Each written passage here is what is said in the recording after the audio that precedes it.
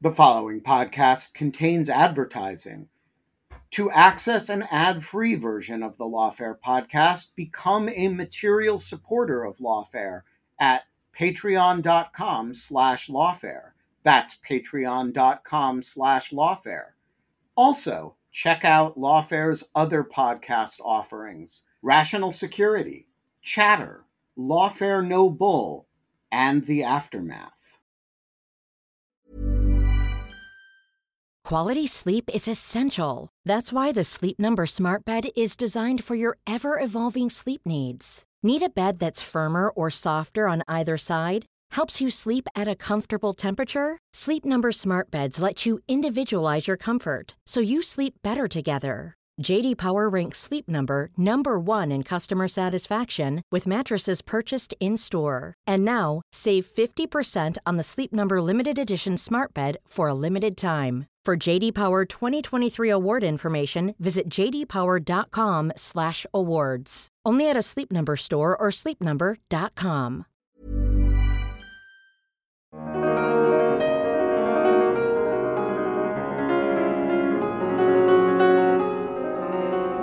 I'm Catherine Pompilio with an episode of Rational Security for May 22nd, 2022.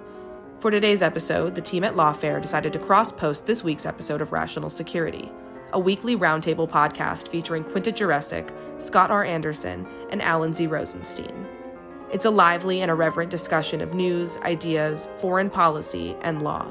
There's also always a laugh. Today's episode is entitled Rational Security, the Shameless Self-Promotion Edition. In the episode, Jurecic, Rosenstein, and Anderson were joined by Lawfare Associate Editor Bryce Clem to hash through some of the week's big national security news, including the recent mass shooting in Buffalo, New York, and the House Select Committee investigating January 6th decision to subpoena 5 House Republicans. They also encouraged listeners to check out the newest podcast series from Lawfare and Goat Rodeo, entitled Allies, which does a deep dive into how the decades-long failure of the Afghan Special Immigrant Visa Program led the United States to leave so many allies behind following its withdrawal from Afghanistan. This is Rational Security. You are a little loud, Scott. Just so you know. Am I a little loud? I can You're back out a little bit, maybe. Yeah. Is it better? That's better. Oh, I'll move my mic back. How'd that? And then tap on it a lot. God. I never hear the tapping in the recording. You may hear. I think it gets edited out. I will happily send you timestamps. You know, Alan never hears the clackety clack clack of his keyboard. Exactly. And somehow it's edited out. But somehow Jen has just a reel that's just me tapping the mic and just clackety clack clack sounds haunting her nightmares. That sounds like a really good Patreon exclusive. Yeah, exactly. Just like a 1 hour footage of all the excerpted little it's like noise. The worst ASMR of all time. Exactly. When one of us takes a deep drink of coffee without going on mute, and it's just a gulping noise. It's like Ratsec mukbang. Yeah, I was saying Bryce can chew in the background.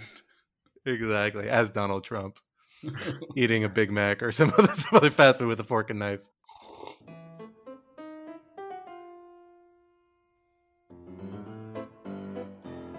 Hello, everyone. Welcome to Rational Security 2.0, aka Rational Security Casino Rationale. I believe I did Risino Royale a few weeks ago, but this is way better. Why didn't I do this the first time around? I'm not really sure. I am one of your co-hosts, Scott R. Anderson. I'm here with my other co-host, Quinta Jurecic. Hello. And Alan Rosenstein. Hello.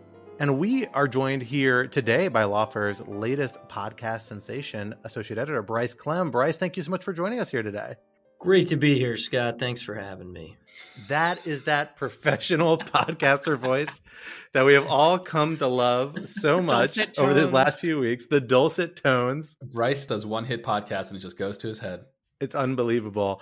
Bryce's ability to completely change and improve the nature of the podcast by speaking with this just the slightest bit of emotion and inflection, something none of us have tried over the last 8 years of doing this, is exceptional. And we're excited to bring that insight to today's Rational Security. Well, we should say what the podcast is for people who haven't heard it yet. Bryce, take it away. We should. Absolutely. Bryce, why don't you tell us about this podcast we're going to be talking a little bit about today? Sure. So the podcast is called Allies. You can find it wherever you get your podcasts by searching Allies Lawfare or maybe just Allies, depending on how well the show is doing. We don't know yet.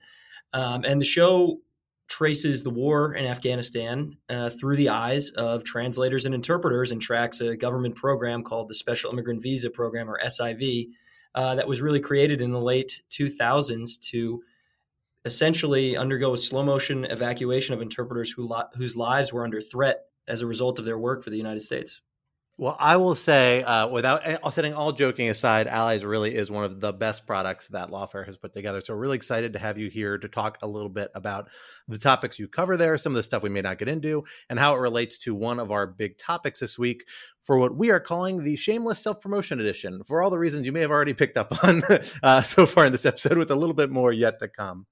We are dealing with a couple of big topics in the national security news today, a couple of heavy ones, beginning with topic number one. Remember the 90s. 9 months have passed since the Taliban seized power in Kabul, and its promises of a more moderate rule than the harsh theocracy it oversaw in the 1990s are increasingly ringing hollow.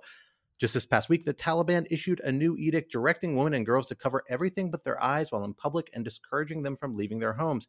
Is there any chance of the Taliban changing tack, and how should the United States and others be engaging with them? Topic two, a shooting in Buffalo. An 18-year-old shooter who killed 10 black shoppers at a supermarket this past week appears to have been radicalized online by a version of replacement theory, which has been echoed in rhetoric by mainstream right-wing political figures ranging from Tucker Carlson to Elise Stefanik. How should platforms and policymakers combat such radicalization and prevent more violence? Topic three, it's coming from inside the House. The January 6th committee took a dramatic step earlier this week when it issued subpoenas to 5 House Republicans who had refused to voluntarily participate with its investigation, including Minority Leader Kevin McCarthy. Why did the committee take this step now, and what are the odds it will actually lead these members to cooperate? For our first topic, Quinta, let me hand it over to you to get us started. So I'm glad that we'll have Bryce here to give us some of the context and the background on where Afghanistan is right now. But so there's been some reporting recently about how the Taliban is struggling, I think it's fair to say, in its role as the new government of Afghanistan, both in terms of managing a pretty severe economic crisis and also in its effort to present what was initially presented as a kinder, gentler Taliban. Recently, there have been restrictions put on what women can wear, that they have to cover themselves. There was one Taliban leader suggested that women shouldn't leave their homes unless accompanied by a male relative.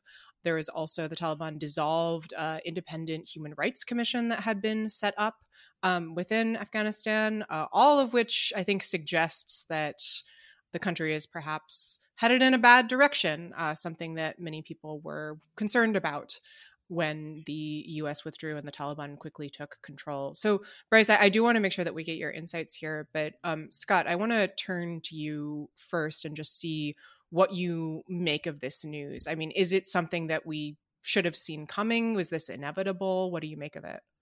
You know, I think the best way to envision these recent developments and to contextualize them is to put them against the backdrop of what appeared to be the strategy the United States, the international community, including the United Nations leadership, and a lot of U.S. and Western allies adopted shortly after the fall of Kabul in mid-August this past year, and the rise of Taliban as, at that point, not clearly the 100% control of the country, but seemingly on that trajectory at this point, pretty solid control of the country, although there is still a little bit of a uprising going on around the Panjshir Valley that just heated back up in the last few days.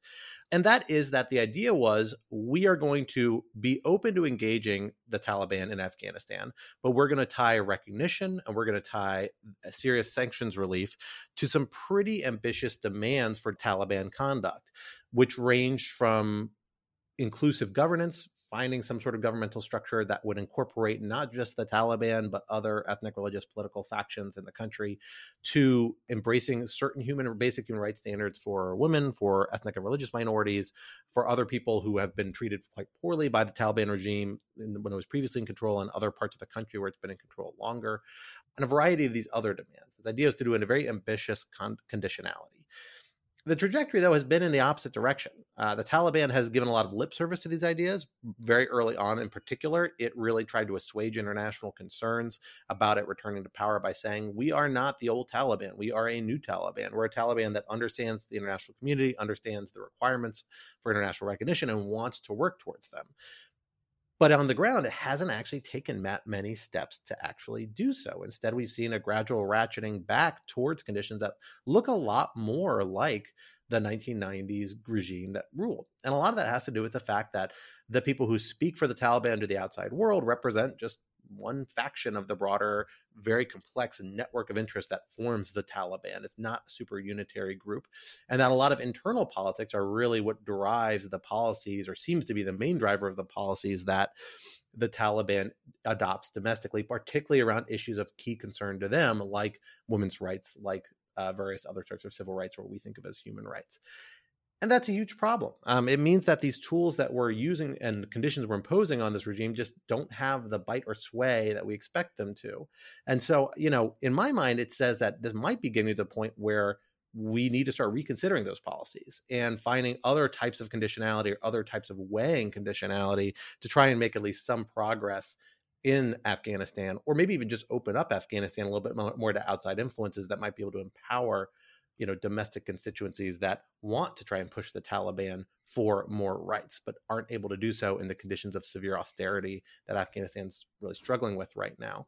The problem is, and this is related to an article I wrote back in August, shortly after the government collapsed, what we're seeing right now, the status quo, is something that persisted in regard to Afghanistan and the Taliban for years throughout the 1990s. It is really a return to a policy that was the dominant U.S. and Western approach to Afghanistan for most of the 1990s, and arguably, in a lot of ways, the 1980s too, at least certain aspects of it, particularly relating to recognition.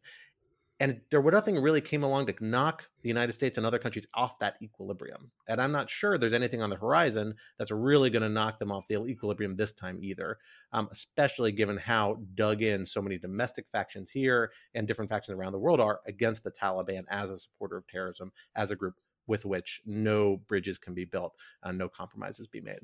So I think that's a really helpful analysis of the kind of on the ground issues related to this. The only thing that I would say, and I come at this as sort of not a foreign policy expert at all, is just that this issue, and particularly the issue of women's rights in Afghanistan, right, is in some sense the main contribution that the United States made to the Afghan people over the 20 years of, well, I don't know, you call it American rule or American supported democratic rule in Afghanistan, whatever the case may be. And it's become, I think, very fashionable, both on the left and the right, to view sort of any American intervention abroad with deep suspicion. And I think that given the complete failure of the war in Iraq and the real pathologies of the war in Afghanistan, there are reasons for that suspicion. But at the same time, I think it has to be acknowledged that sometimes the thing that does protect certain types of human rights, in particular, for example, women's rights in Afghanistan, is a interventionist American foreign policy that brings all of its pathologies with it.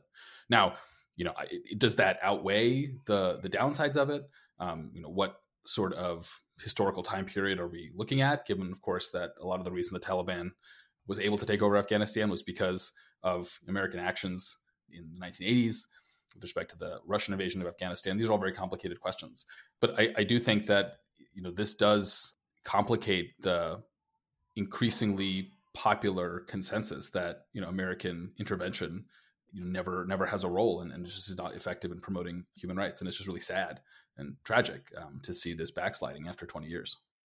And if I could jump in here for a second, we shouldn't really mistake that. And when I say we, I mean sort of the American public and the people that talk about being now scared off of American intervention anywhere. We shouldn't confuse that with not trying to, help refugees who were the main result of our intervention in both Iraq and Afghanistan. And in the case of Afghanistan, in addition to the regression of women's rights that we've seen over the past few months and weeks since the withdrawal, there has also been a Taliban retribution campaign against people that worked in the Afghan security forces and government and former translators and interpreters for the United States.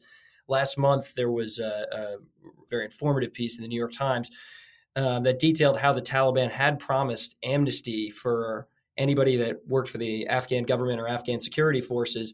And a lot of people returned to Afghanistan, even if they had fled to Iran or in some cases other places.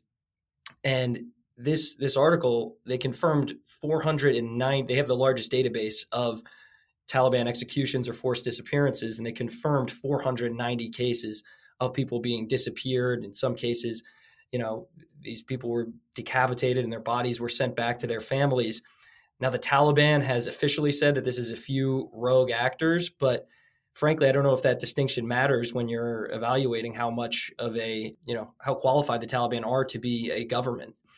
And so, one of the broader things that we're trying to get at in the show, Allies, is how in addition to people who work directly for the U.S., there are so many people that are still in Afghanistan who built their lives around the promises of the U.S.'s mission in Afghanistan. And they became active in civil society. I mean, we spoke to one 22-year-old who was evacuated this past August, and he didn't remember what life was like before the U.S. intervention, and he wanted to be a journalist and be engaged civically. And he was fortunate enough to be evacuated this past August. But there's so many people like that, and one of the big questions that we're trying to tackle in the show, and something that's still ongoing, is don't those people qualify for some form of protection for the U.S. even though they didn't work directly for it? Maybe they built their lives around the U.S.'s ideals. Yeah, so I want to ask more about that. I mean, obviously there were sort of initial evacuation efforts, some coordinated by and through the government, some by people freelancing and just trying to get people out. Are those continuing? Was that kind of there was a big burst of activity in that August when the U.S. withdrew? Do we know anything about what those efforts look like now? Sure. It's really hard to know what those efforts look like now because understandably, people would want to keep them under wraps for any number of reasons. But there are commercial flights leaving Afghanistan, but the Taliban has made it extremely hard for anyone to leave. First of all, you have to get permission from the Taliban to leave. And they have, I'm not sure exactly what the number is right now, but they have exit fees basically that are wildly unaffordable to anyone. So they've really made it impossible to leave the country. Now, there are a number of groups in the United States, like the Afghan Evac Coalition, that continue to lobby both in Capitol Hill and in the executive branch for different relocation and evacuation efforts. But it's really coming at a trickle from everything that I can tell. I mean, I could be wrong. There could be something that we just don't know. But at least in what's out there in the public, there's really not that much going on. I will also add that there is one of the biggest issues from this past August was the legal status of most of the people who were evacuated. The U.S., I think, got out about 78,000 Afghans, and a very small number of that were former translators and interpreters who qualify for the SIV program. Now, for the vast majority, their legal status is completely uncertain. I think the Biden administration, maybe last month or the month before, extended their temporary protection status in the United States for another 18 months. There was some action on Capitol Hill with something called the Afghan Adjustment Act that would have cleared a pathway for a lot of these people who were evacuated in August. And unfortunately, it was supposed to be tied to the Ukrainian supplemental, the $40 billion going to Ukraine, but Republican opposition, basically cut that off, and the status of that bill now is completely uncertain. So this issue is very much still ongoing, and we're still seeing a lot of the repercussions from this past August.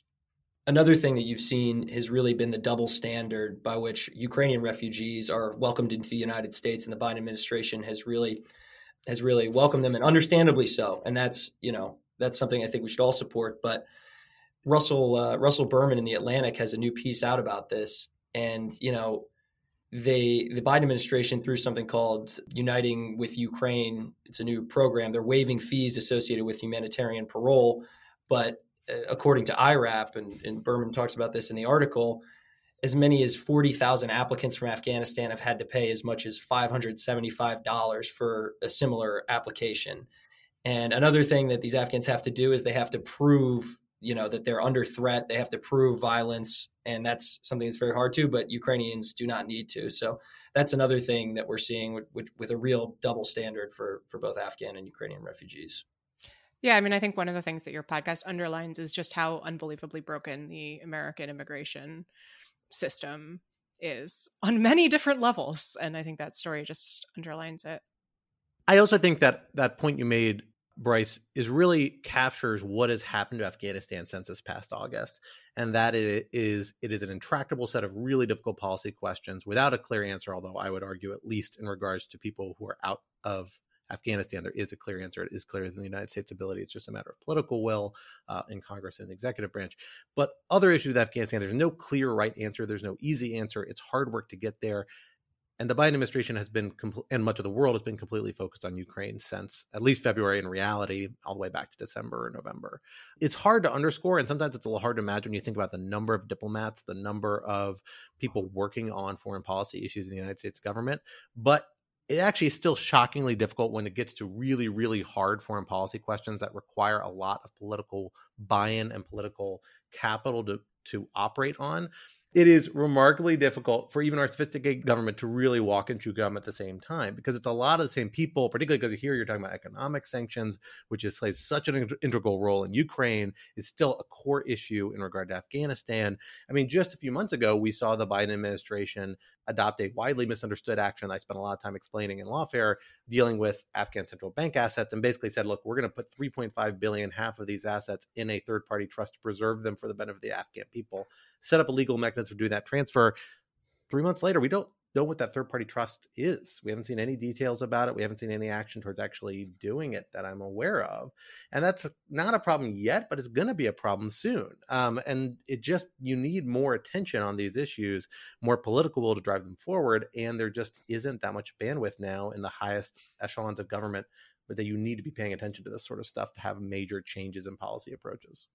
So I don't really have the stomach for a clever intro or a segue. So I'll just say from bad news abroad to bad news at home. The Buffalo mass shooting has been on the front pages of the last few days, as it should be. And so I'm not going to spend too much time going over the details. I suspect we're all quite familiar with them. I will say before I turn it to you all with some questions, I spent some time yesterday reading the quote unquote manifesto. I know there's some controversy over whether we should call it a manifesto so as not to glorify what the killer wrote, though I think that at this point, calling something a manifesto always implies that it's pretty unhinged. So I'm comfortable continuing to call that it for the time being. So somewhere Marx is like furious about that, but okay, that's fine. Wait, what? Somewhere? Well, who's furious? Communist Manifesto. Oh, Marx. Yeah, I guess so. Yeah, Marx Karl, you might have heard of him. Marx, comma Karl. Well, unhinged ass. Yeah, exactly. Please, give the man some respect. So I was not actually trying to subtweet Karl Marx there. It's a horrifying document, as you can imagine. But one thing I will say is that with some mass shootings, it can sometimes be difficult to tell exactly what the motivations were. This is not the case here. It opens with great replacement rhetoric. It goes through a ton of racist and anti-Black stuff. There's a ton of anti-Semitism in the manifesto as well. It's actually that's the even more anti-Semitism than anti-Black content, though of course given the nature of the shooting and the fact that it was against a predominantly Black grocery store that had a predominantly Black clientele, the media is appropriately focusing on the racial element or the anti-Black element of the shooter's mindset here. But I do think that this is probably the clearest indication of how this sort of white nationalist rhetoric can have real world consequences. And so, with that said, I want to ask, I'm going to start with Quinta here. How much more concerned are you with the danger of white supremacist, white nationalist violence generally, and as well as the increased popularity of those ideologies in the far right, and honestly, in some parts of the Republican Party, given the Buffalo shooting? I mean, in other words, are you more concerned than you were before, or is this, horrifying as it is, not actually surprising given everything that we've been experiencing in the last several years in our country? I don't know if it's surprising, unfortunately. I mean, this is not the first mass shooting that has been carried out by a shooter talking about the Great Replacement or using similar language. So, of course, we had the Christchurch shooting in New Zealand that was targeted against Muslims that was based on a similar idea. There was the El Paso shooting that I think the shooter explicitly had written about the Great Replacement, or at least had expressed concern at the idea that Latinos were becoming a larger share of the U.S. population, and that shooting was targeted at a grocery store where there were many Latino shoppers, and those were, I believe, predominantly the victims. This shooting, as you said, Alan, I think it's important to underline, not only were the majority of the victims Black, the shooter drove several hours to a majority Black neighborhood in Buffalo that is majority Black in large part because of the legacy of segregation and redlining in that city, and targeted a grocery store that was the only grocery store in a food desert that the community had fought for, that was a real gathering place for the Black community in that area. So I think it's, all those things are important to keep in mind, and I think are part of why this is so devastating, among many other reasons. It's hard for me to say, the most recent bad thing that happened makes me more concerned about the bad thing, in the same way that every time there is a apparently random mass shooting, I don't feel more concerned about what I would identify as the need for gun control. I feel the same amount of concern, which is a lot of concern. I do think that this demonstrates a lot of the flaws and weaknesses in all kinds of systems that allowed such a thing to take place. So let me confine myself to the political system and the internet, because I think those are the two that I feel most qualified to speak about. So on the online corner, I don't want to put too much blame on the platforms here. I think Tim Kaine had a very odd tweet suggesting that big tech was somehow at fault for this, which I think is frankly a bit strange, given that the main source of rhetoric on the Great Replacement is arguably, as the New York Times has ably documented, Tucker Carlson on Fox News. But it is also true that the major platforms are not doing a particularly good job preventing the manifesto, or whatever we're calling it, and video from circulating. There's been a lot of movement among major platforms of, efforts to collaborate, to create hashing databases, to be able to take this stuff down, to prevent people from circulating it. And it doesn't seem to be working particularly well. My impression is that part of it is that this is a genuinely difficult problem, just technically speaking. Part of it is the creativity of people who are finding ways to spread it, for example, by embedding media from other platforms, linking to things on other platforms, which I understand is harder for platforms to pick up on. But I think, if we're thinking about, okay, what can we do better? This is clearly an area for improvement. And then, when it comes to the political system, look, when Christchurch happened, when El Paso happened under the Trump administration, I do think it was impossible to look at those and ignore the context of who was president and the fact that Trump was using racist and xenophobic rhetoric that in many cases echoed what the killers were saying.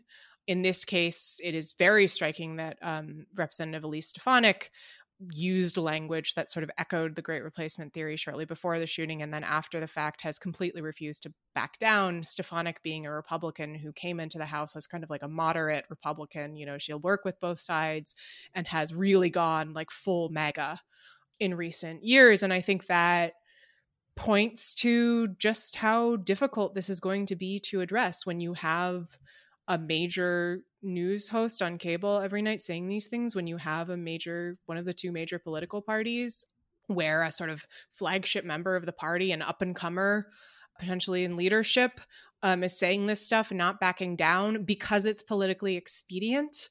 It's just hard for me to see how we deal with any of this. And that's before we get to the complete impasse over gun control, which I haven't even mentioned because it's so transparently obvious that nothing's going to change here. So at the end of the day, I look at this and it's just impossible to categorize the number of different pieces of systems that are broken.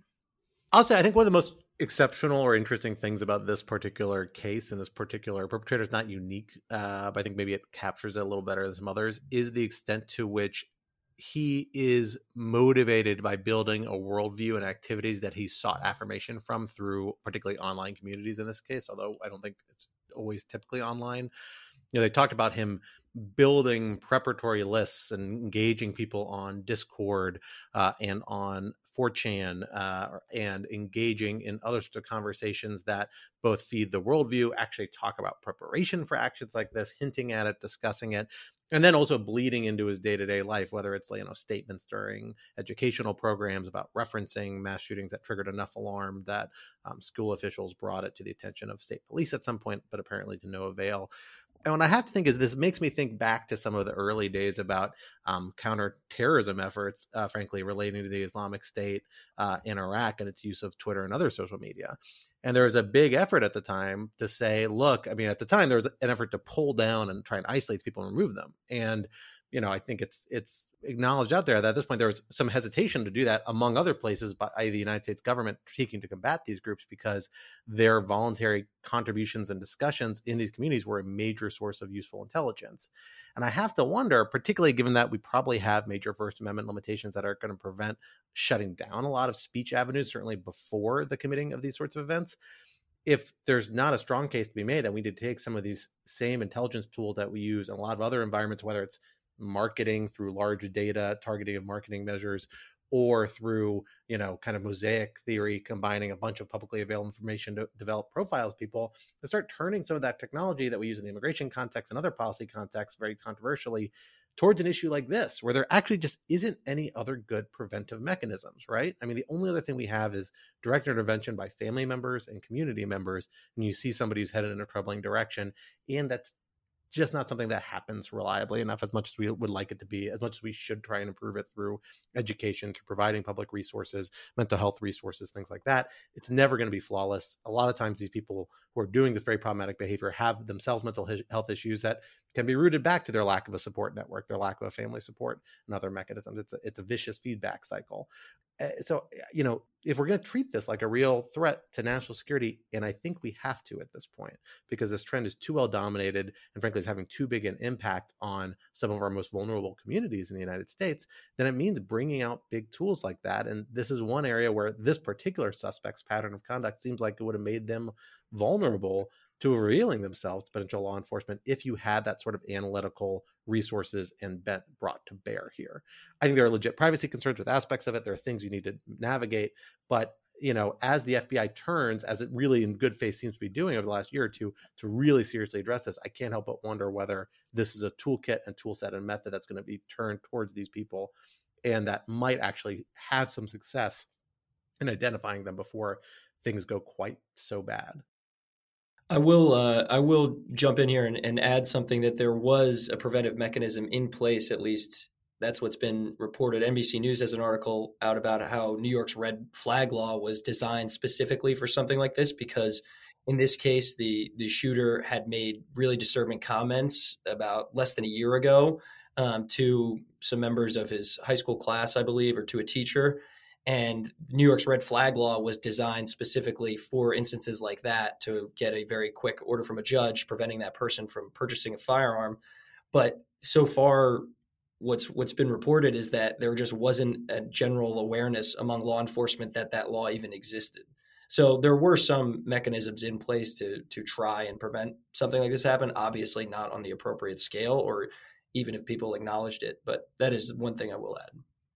Scott, you raised the First Amendment issue. And so I do want to talk about that a little bit, because I do think it's notable what the response has been from at least some politicians in the wake of this.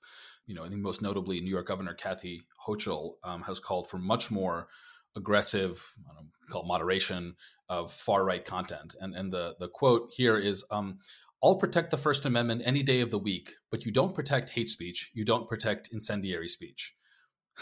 The problem with that is that whatever you might want the First Amendment to be, the First Amendment definitely protects hate speech. And what counts as incendiary speech, or specifically incitement to violence under the kind of Brandenburg test, is pretty high, as we've talked about in other contexts here on Lawfare. So if the root cause of this is the prevalence of this sort of racist ideology, white nationalist worldview on cable news or on the internet, are there legal tools, in other words, that can combat that, given that the First Amendment pretty unequivocally and unambiguously protects this sort of material. You tell me, Alan. I mean, I don't think so. I don't think so either. And it is, I will say, it is bizarre to me that politicians don't seem to realize that. Like, this is not, upper level First Amendment doctrine. Like, this is what you learn on day 2. Yeah, I mean, and I also think that there's, like I said with Tim Kaine, like, it's not clear to me that the platforms are really the bad guy here. I have criticized them, and I will continue to criticize them for failing to remove this material quickly enough. But it just seems like kind of a misfire. I mean, there was also, I can't remember who it was, but I think one New York representative in Congress made some comment to the extent of, this is why we need to amend Section 230. Section 230 is not the problem here. Section 230 is, among other reasons, why these platforms can take stuff down. So it feels a little bit to me like the pointing to the platforms as the bad guys rather than the content is kind of like a instinctive gut reaction, because frankly, so many things that are bad do trace back to the platforms. And that, and then we end up in this very familiar argument about the First Amendment. But I don't know, it feels like kind of a non sequitur to me. Life is full of awesome what ifs, and some not so much, like unexpected medical costs. That's why United Healthcare provides Health Protector Guard fixed indemnity insurance plans to supplement your primary plan and help manage out-of-pocket costs. Learn more at uh1.com. A lot can happen in 3 years, like a chatbot may be your new best friend. But what won't change? Needing health insurance. United Healthcare Tri-Term Medical Plans, underwritten by Golden Rule Insurance Company, offer flexible, budget-friendly coverage that lasts nearly 3 years in some states. Learn more at uh1.com. Hey, Lawfare listeners, Ben Wittes here. Want to tell you about the first time I got a report from the folks at Delete Me. It was shortly after I started using the service back in 2022, and they sent me their first privacy report. I have since gotten 8 others, and it contained some shocking information.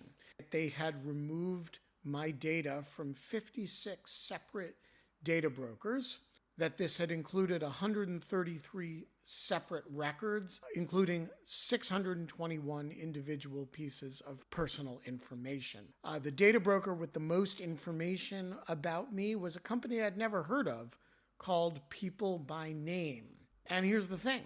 Since then, every couple of months, I've gotten another privacy report from Delete Me, and it always contains more information that they have removed from the data brokers about me. In the second report, they informed me they had removed my stuff from 41 data brokers, and that the one with the most information about me was called HLEC. I have no idea what HLEC is. So the other day, I got my latest report, and it includes 15 more data brokers with my personal information, 113 pieces of personally identifiable information. Big culprit this time is something called My Life. Well, I want to tell you that they don't have My Life anymore. And that is why I recommend Delete Me. As this little anecdote shows, there's a lot of my data out there, and these companies keep acquiring it and making it available to anybody who can pay.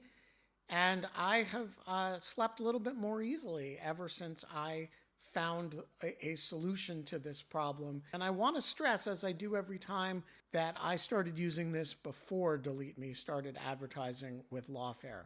Delete Me finds and removes any personal information you don't want online, and it makes sure it stays off. And that's the point of this little story, that, they keep coming back. You can get it removed once, but they'll put it back, and then Delete Me comes and takes it off again. It's a subscription service that removes your personal information from the largest people search databases on the web, and in the process helps prevent potential identity theft, doxing, and phishing scams. Delete Me sends you regular personalized privacy reports, just like the ones I've been describing, showing what info they found where they found it, and what they removed. And critically, as this story reflects, it isn't just a one-time service.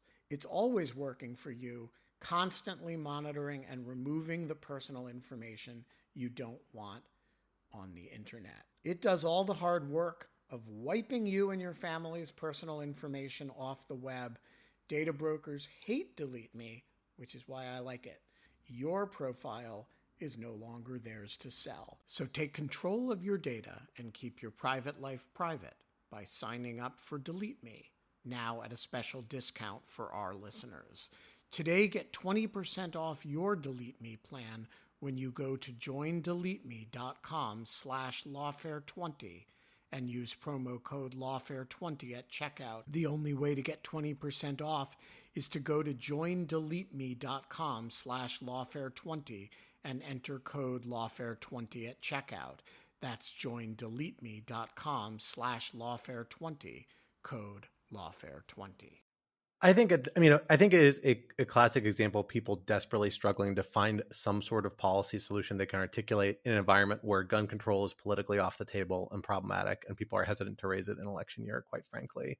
And I have not heard any serious efforts to talk about gun control in a serious way again, except for a few people like Senator Murphy, who's very good on this issue, and also is from a state where it does not put him in electoral jeopardy to talk about it a lot, for very good reasons, including its own horrible history of shootings. And, so what do? They're reaching out for some other solution. I think it's notable that the main legislative solution we've seen so far has been this domestic terrorism prevention bill the House Democrats have brought forward. It's proven somewhat controversial, or at least doesn't seem to have gotten legs so far. But it itself is also pretty unobjectionable / not clear what exactly it does. I mean, it basically dictates the creation of a bunch of bureaucracy and committed office around domestic terrorism. I think that can be good, but FBI has been moving in this direction and has been staffed up, fusion cells about using hate crimes and domestic terrorism units for a number of years now. And while there were some issues during the Trump administration, I think is particularly focused on them now. It installs a bunch of reporting requirements. But again, people are just struggling for a solution to this problem, particularly Congress, who feels like they need to respond somehow. And when you take gun control off the table, when you accept that there are constitutional limitations at what can be done, at least ex ante, for a lot of the speech that happens before these acts of violence, and I think that's absolutely right, there are real constitutional constraints there. It's just a really hard problem to squarely address. Again, I mean, in my mind, that's why we need to start thinking about the strategy of this entirely differently. And if we are stuck in an environment where a lot of speech and a lot of conduct around this is available and is going to happen and cannot be legally restricted in a meaningful way, maybe turn that to our advantage to the extent we can through intelligence collection. I agree with that. And before we wrap here, I do want to just make a little more concrete what I think Scott is saying, and which I agree with, which is whether the issue is fundamentally about the content, there's not that much that can be done about it for First Amendment reasons. And to the extent that this is a gun control problem, and clearly in some part it is, that's not going to happen anytime soon. So the remaining leg of the wobbly stool of dealing with this problem is just going to be traditional law enforcement, and law enforcement as counterterrorism.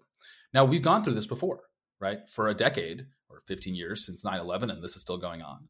There was a ton of domestic counterterrorism operations dealing with Islamic-related terrorism. And there were some real pros and cons to that. Now, the cons were, I think, underplayed in the American consciousness for a couple of reasons. One, there is no domestic constituency for radical Islamic terrorism in the United States. We all can agree that that's bad.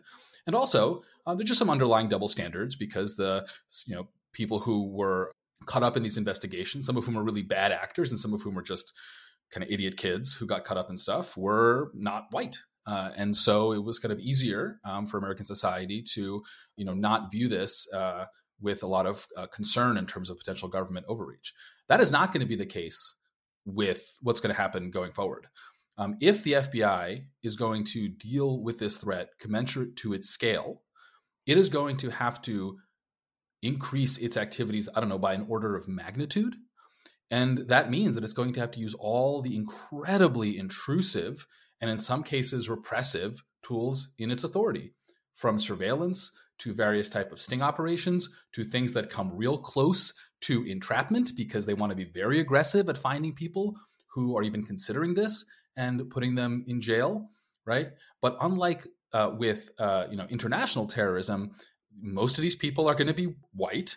Most of these people are also going to be parroting ideologies that there is an increasingly large domestic constituency for, including in one of the major political parties. And I just don't know how to deal with this. I mean, I think you honestly have to go back to the federal efforts to fight the Ku Klux Klan, frankly, to see historical parallel. And I mean, that worked, but it wasn't pretty. Yeah, and it also ended in a political reconciliation in 1876, right, which destroyed the entire ecosystem in the name of civility. Shocker. I think that point is really important, Ellen, and I want to underline that, we have already seen what happens when DOJ tries to investigate aggressively in an area that is politically sensitive, and it's not pretty. So listeners may recall there have been some concerns about protests at school boards getting violent, threats of violence, serious harassment towards school board members and other educational officials. Attorney General Garland sent out a letter essentially saying, like, look, we take, of course, everybody has a First Amendment right to speak at a school board meeting, but we take harassment and violence seriously. Some of these things are illegal. We'd like everyone to keep an eye on this and look into it. And Republican members of the Senate lost their minds over it. Now, that is comparatively minor compared to what we're describing here. But if that is what happened after one little letter that didn't actually really tell anyone to do anything, I kind of imagine what it looks like when, it turns out that the FBI is, aggressively investigating people who hold these beliefs. It's going to be an absolute mess. Yeah, or to put it another way, what happens when the paranoid right-wing fears of black helicopters come true because you have to actually use the black helicopters because the threat is so severe? I will say, I think that's a problem at a far end of the spectrum. I think there's a lot to be done before we get quite to that level. And, the worst case scenarios doesn't excuse not moving in that direction, So I sympathize with it, but I also think it's easy to overstate the extent that's an issue. I think there's probably a lot more law enforcement can do before we actually get close to those trip lines, and even a level below political scrutiny if need be. And hopefully they're doing it. Totally agree. I just want to make clear when I talk about the potential conflict this will cause, I am in no way saying that it should not happen. We should aggressively investigate and prosecute these people. I'm just saying it's going to be a lot harder than, for example, when countering international terrorism domestically after 9/11. Fair enough. Well, speaking of aggressive investigation, let's go back to our favorite aggressive investigators here at Irrational Security. And those are our representatives, the representatives in the People's House in the January 6th committee, who this past week took a pretty notable step that has been much discussed, but not yet come to fruition. And that is they issued a set of subpoenas to 5 members of their own body, 5 of their colleagues, Republican members of the House of Representatives, including Minority Leader Kevin McCarthy, seeking their testimony that they had previously been seeking to get through voluntary cooperation that had led seemingly nowhere. And that instead they've now issued a set of subpoenas. Now, we don't know what's going to happen next. It's still a little bit early. I don't think many people expect that these 5 people will now, having not voluntarily cooperated, will now see these subpoenas and say, well, now I will immediately cooperate. They will almost certainly launch complaints through House processes. They may seek to file litigation and intervene and prevent the committee from proceeding forward, as many other people who have also received subpoenas for the January 6th committee are attempting to do through litigation. They may wait to see if the House moves forward with a criminal referral of them for contempt of Congress, or perhaps moves to use its inherent contempt authority, much discussed, rarely, maybe almost never used these days, but something that always comes up in these contexts to try and get these congressmen to acquiesce and participate in their investigation. In a lot of ways, it brings back a lot of familiar conversations we've had time and again about the extent to which these committees can enforce their subpoenas, but now in a very unique context, which is a member of Congress on another member of Congress. Quincy, let me start with you as the person on this podcast who spends most time following the January 6th committee's activities. What do we think is the logic behind this measure, particularly doing it just a few weeks before they say they're going to start public hearings, and in what is probably the last 6 to 8 months of the committee's existence, or very well might be, if Republicans regain control of the House? They're in the home stretch here. So why take such a dramatic step now? Count me puzzled. I cannot figure it out. And I'm glad to know that I'm not the only one, because Mike Stern, who previously worked as counsel in the House of Representatives and writes about congressional issues, has a piece in Lawfare titled "What to Make of the Subpoenas to House Republicans." And I think his bottom line is shruggy emoji.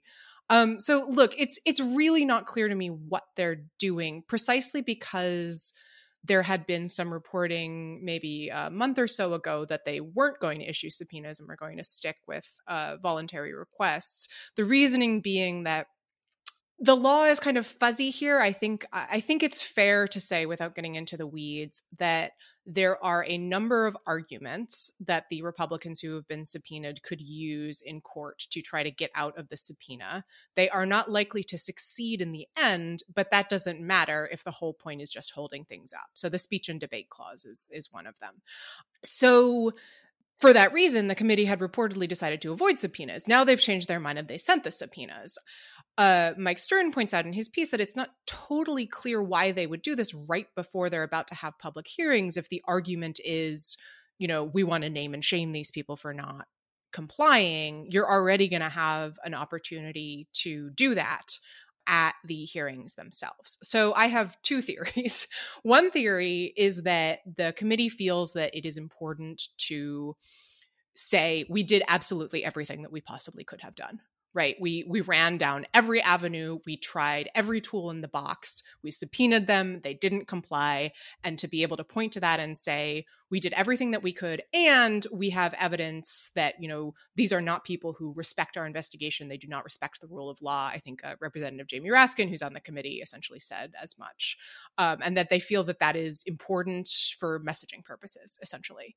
The other possibility, which is not mutually exclusive with the first, is that they found something out in the intervening month or so that is so potentially explosive that they felt like they had to subpoena it because it was just that important for the investigation. And so that they could say, we ran down every avenue.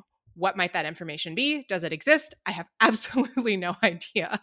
But I do think it's an interesting decision, to say the least. And I have no idea what the reason will turn out to be. Yeah, that's a very helpful kind of overview of what's going on. And I also found the Lawfare piece to be quite useful. The thing that occurs to me, and this is just kind of zooming out a little bit, is the problem with Congress. There are many problems with Congress. One problem with Congress is that it has lost its institutional sense of itself, right? And I think the turn to subpoenas is actually another example of this. Because as Mike Stern points out in his piece, the way you enforce a subpoena, of course, is you either go to the courts or you go to DOJ. Either way, you, the House of Representatives, are going outside the House to another branch of government to deal with people who are otherwise in your institution, right? And there are understandable reasons to do this, right? If you think that this testimony is of paramount importance. But not only are there constitutional hurdles to this, because the Constitution in the speech and debate clause provides Congresspeople with absolute immunity for the stuff that they say on the House floor, right? And therefore in Congress, and that may therefore limit to what extent the other branches can get involved. It also signals that the House is not able to deal with its own business internally. Now, if that is the case, then, well, maybe you do need a subpoena then if you think the information is so important. But it's just another example of how kind of the first branch of government, which is supposed to be able to deal with its stuff with its stuff by itself, is increasingly unable to do so. I mean, I think that's not wrong. Although, again, as Mike points out in his piece, they do have the option of leveling fines within the House, as they've done for noncompliance with masking, for example. So I think that generally, I agree with you, although I think this example might be a little more complicated. Can I say, So this is a very familiar line of argument. I think it's been particularly harped on the last couple of years. I think Josh Chaffetz, who I think is a phenomenal scholar, and I have no beef with him personally or most of his work, is kind of one of the leading fears with the idea that like Congress needs to deal with this stuff in its own house. I will just say, I actually think it's like a really problematic set of assumptions and isn't really a right way to evaluate Congress against itself. I mean, no branch acts in of itself to resolve all its own business, right? Like, the executive branch leans on the judiciary to pursue criminal proceedings or pursue civil proceedings, whether against private entities. It can do it further its own internal investigations if it's actually like, prosecuting internal executive branch officials for misconduct. But we don't see that as like a problem for the branch. So I just don't think it's inherently problematic or even unwise for the judiciary to seek to enforce things through the courts. Now, there's timing issues, right? Like maybe it should do a better job designing what the laws is that allow it to do so, right? You can have expedited adjudication procedures. You could have immediately go to a 3-judge panel of the DC Circuit, immediately appeal to the Supreme Court. If you want to do that, there's a good argument maybe Congress should set itself to be able to do that better. I just don't think there's anything inherently wrong with Congress having to do that, particularly because Congress is inherently a more conflictual body than even the executive branch, which does this stuff. Well, sure, but the problem is that neither of those two branches respect Congress, right? Like the executive and the judiciary were doing things for one another works because they'll do what they're told. I think part of what Josh is getting at, I don't want to put words in his mouth, but part of how I've understood his work is that the judiciary and the executive in different ways have expressed their desire to not do what Congress tells them to do, which creates problems. And not just that, but neither the judiciary, and certainly not the executive, are institutionally weak, right? The whole problem is that Congress, which is supposed to be, right, if not the prime mover in American government, at least a co-equal branch of government, increasingly views itself and increasingly acts as just another site of partisan competition, right? So of course it's fine that, the branches rely on each other for stuff. That's not the issue.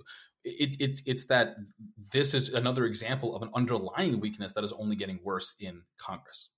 But I just think it's fundamentally unpersuasive to say, look, we're going to take them going to court as a sign of failure on their part. Frankly, like maybe it's a good argument to say that Congress wants to empower itself, and so it's going to set itself up to go to court more effectively. And listeners, we've now circled back to the same argument that Scott and I have been having for years. The Mazars opinion since it came out in 2020. I almost backed you into it. I was very excited about it. Absolutely not. Nope.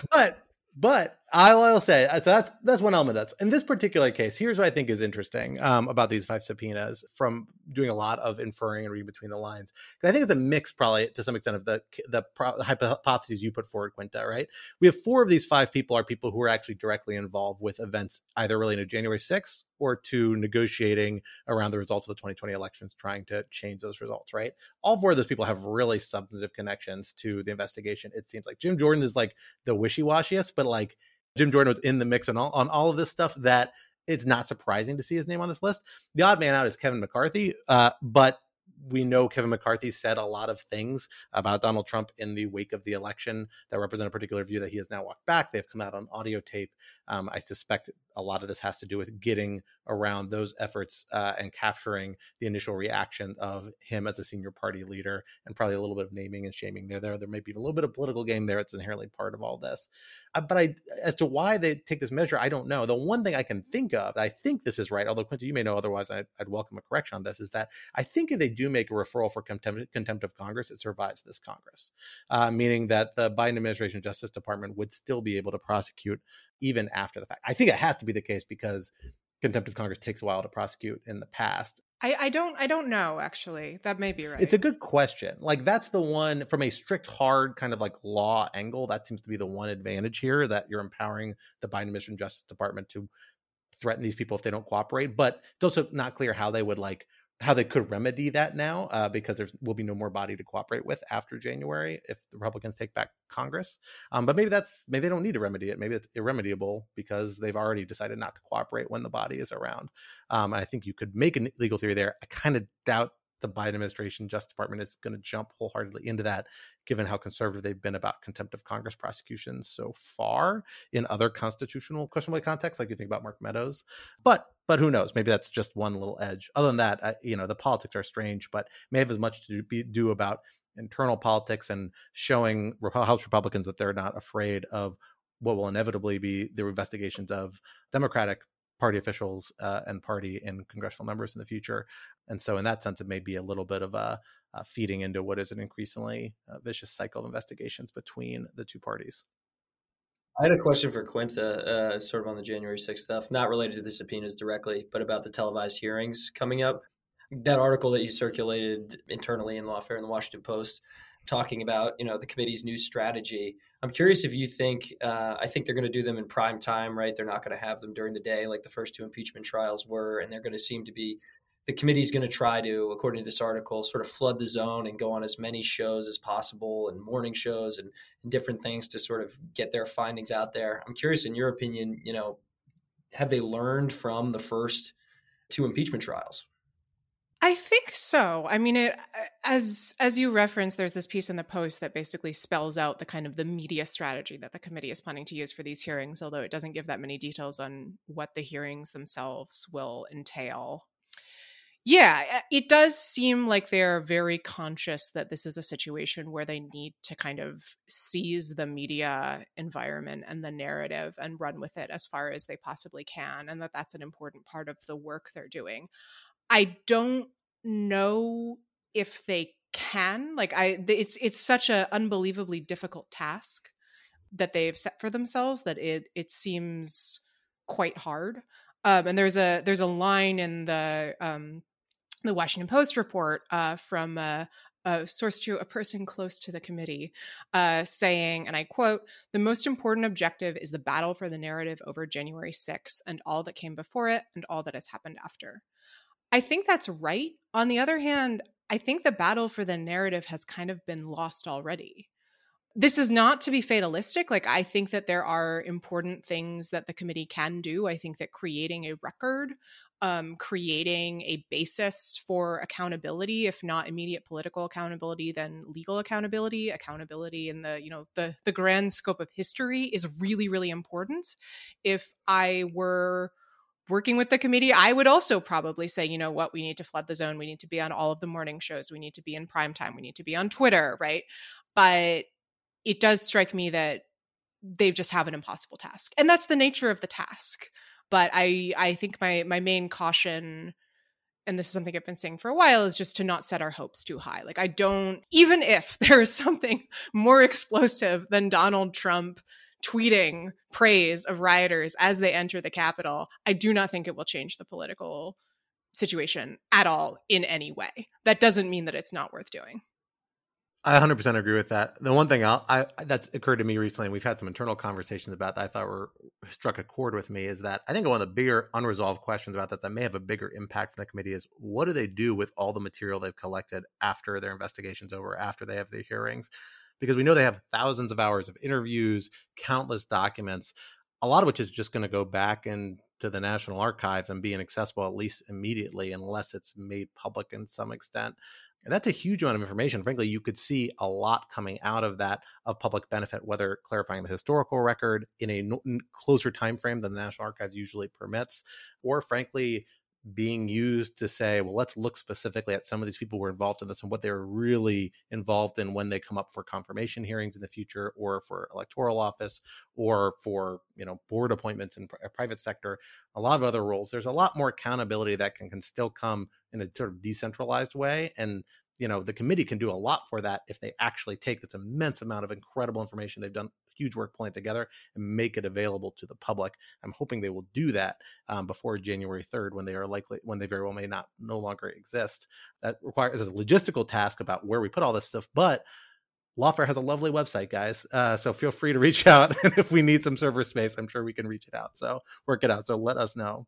And we have a great podcast as well. This is the Shameless self-promotion edition as well, called The Aftermath, that everybody should go check out. That's exactly right, Bryce. That's why we bring you on this episode. That's well done. Well done.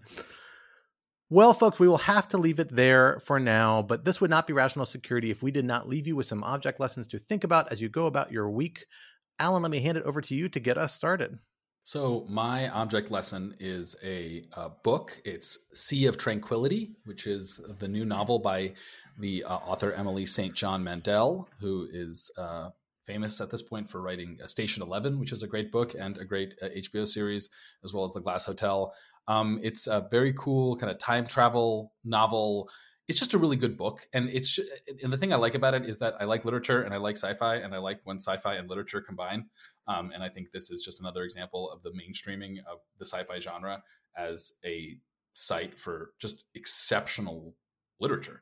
I read it in basically a day and a half. I stayed up way too late one night reading it, which has not been the case in a long time for me. And so highly, highly recommended The Sea of Tranquility by Emily St. John Mandel. Quinta, well, how about you? I would like to provide a triumphant update. I posted this on Twitter, but devoted Rational Security listeners may recall that sometime in February, January, I announced that I had murdered a plant by leaving a window open in the depths of the winter, and that it was dead, and that I would attempt to revive it. So I'm happy to say it is revived. It is thriving. It is doing well. It is in a sunny window. I was able to root some cuttings. That's my green thumb right there. Like everyone else, I got into plants during the pandemic. So consider my green thumb, it's back. The plant is doing well. Just wanted to let everyone know. This raises an interesting philosophical question. First of all, congratulations. But it does raise an Thank you. interesting philosophical question of, is the plant doing well, or is like the plant's ancestor doing well? Like ship of Theseus. Exactly. Is it the same plant if it's a cutting? No, it's like in the Princess Bride, right? It was only mostly dead, right? It's alive now. I'm not sure that it's the same. I think it's listeners, please tweet at us. Is it? It is definitely a triumph of Quinta's, 100%. But is it the same plant or is it a different plant? It is an interesting question. I'd like to know your thoughts on that. I will say the number one reason why I find this outcome a little depressing is because I have so many near dead plants still scattered around my house now that I hear so many stories of people finding ways to revive them. And I've researched every one of these species, and they all say they can be revived, that I just have sticks sitting in like little pots of dirt all around my house with no apparent ways of saving them. But maybe I will get lucky like Quinta and have a similar Lazarus plant emerge in my own life here.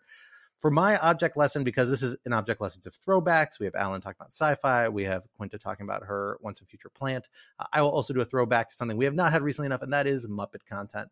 Because I am, once again, without a nanny for the last couple of days, since I've been doing a lot of childcare, which has involved a probably shameless amount of screen time for my 1.5-year-old. And digging on Disney Plus, I found yet another Muppet television series, which I thought I exhausted all of them. And that is a single run series that was on ABC in 2015 called The Muppets, where the Muppets were essentially managing a late night talk show.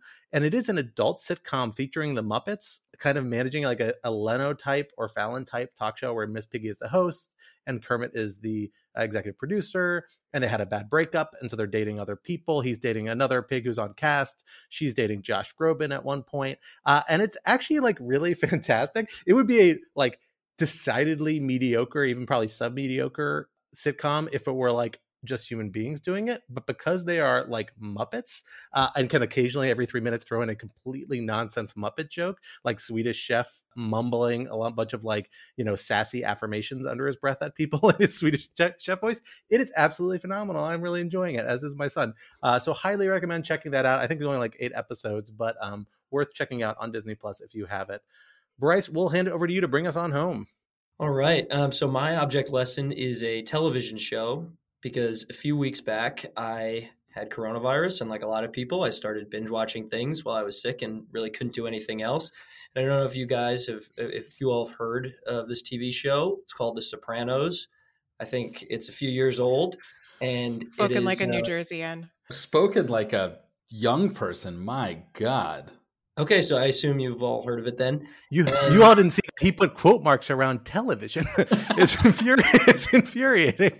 But go ahead, Bryce. Well, there is a news hook to this object lesson, because as I was binge watching The Sopranos, Mark Esper's book had just come out about Secretary of Defense Esper, about all of the things that Trump had not ordered but implied, and some have likened it to a mafia boss. So if you'd like to watch a show where you learn about the distinction between implying something in the mafia that's really taken as an order, I'd highly recommend The Sopranos, and a documentary on Netflix called Fear City.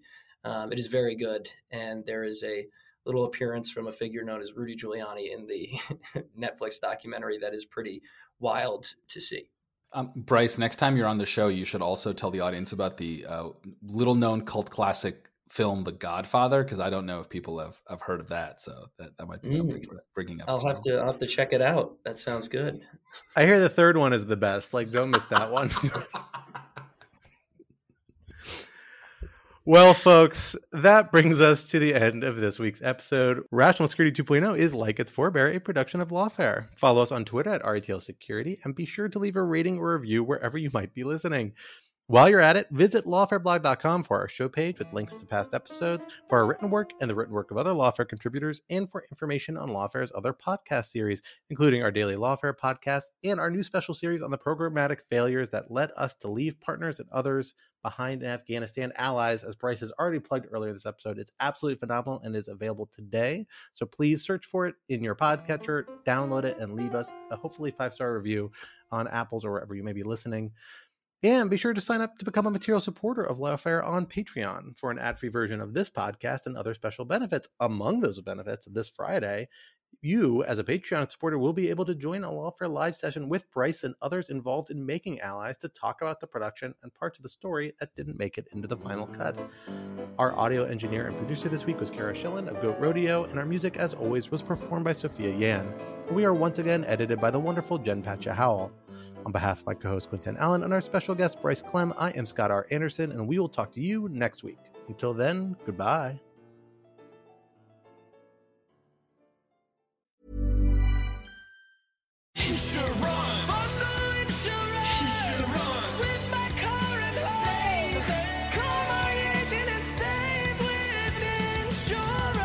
Get a quote at AAA.com/insurance and save by bundling auto and home.